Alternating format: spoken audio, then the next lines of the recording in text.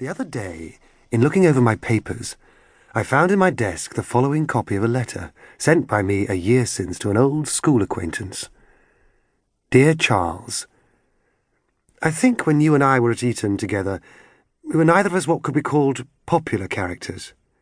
You were a sarcastic, observant, shrewd, cold-blooded creature.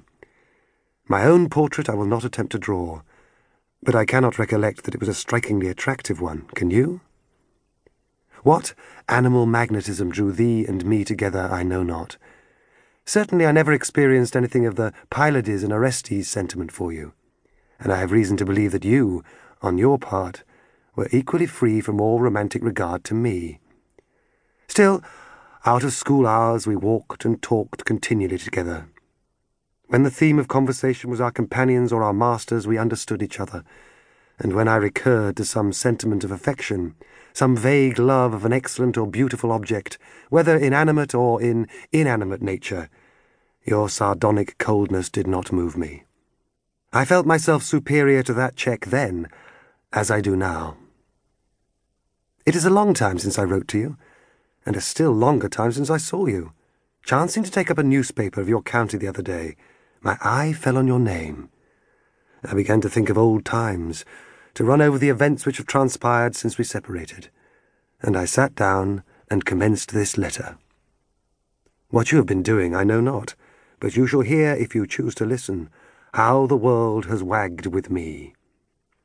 First, after leaving Eton, I had an interview with my maternal uncles, Lord Tynedale and the Honourable John Seacombe. They asked me if I would enter the church, and my uncle, the nobleman, offered me the living of Seacombe, which is in his gift, if I would. Then my other uncle, Mr. Seacombe, hinted that when I became rector of Seacombe-cum-Scaife, I might perhaps be allowed to take as mistress of my house and head of my parish one of my 6 cousins, his daughters, all of whom I greatly dislike. I declined both the church and matrimony. A good clergyman is a good thing, but I should have made a very bad one. As to the wife, oh, how like a nightmare is the thought of being bound for life to one of my cousins.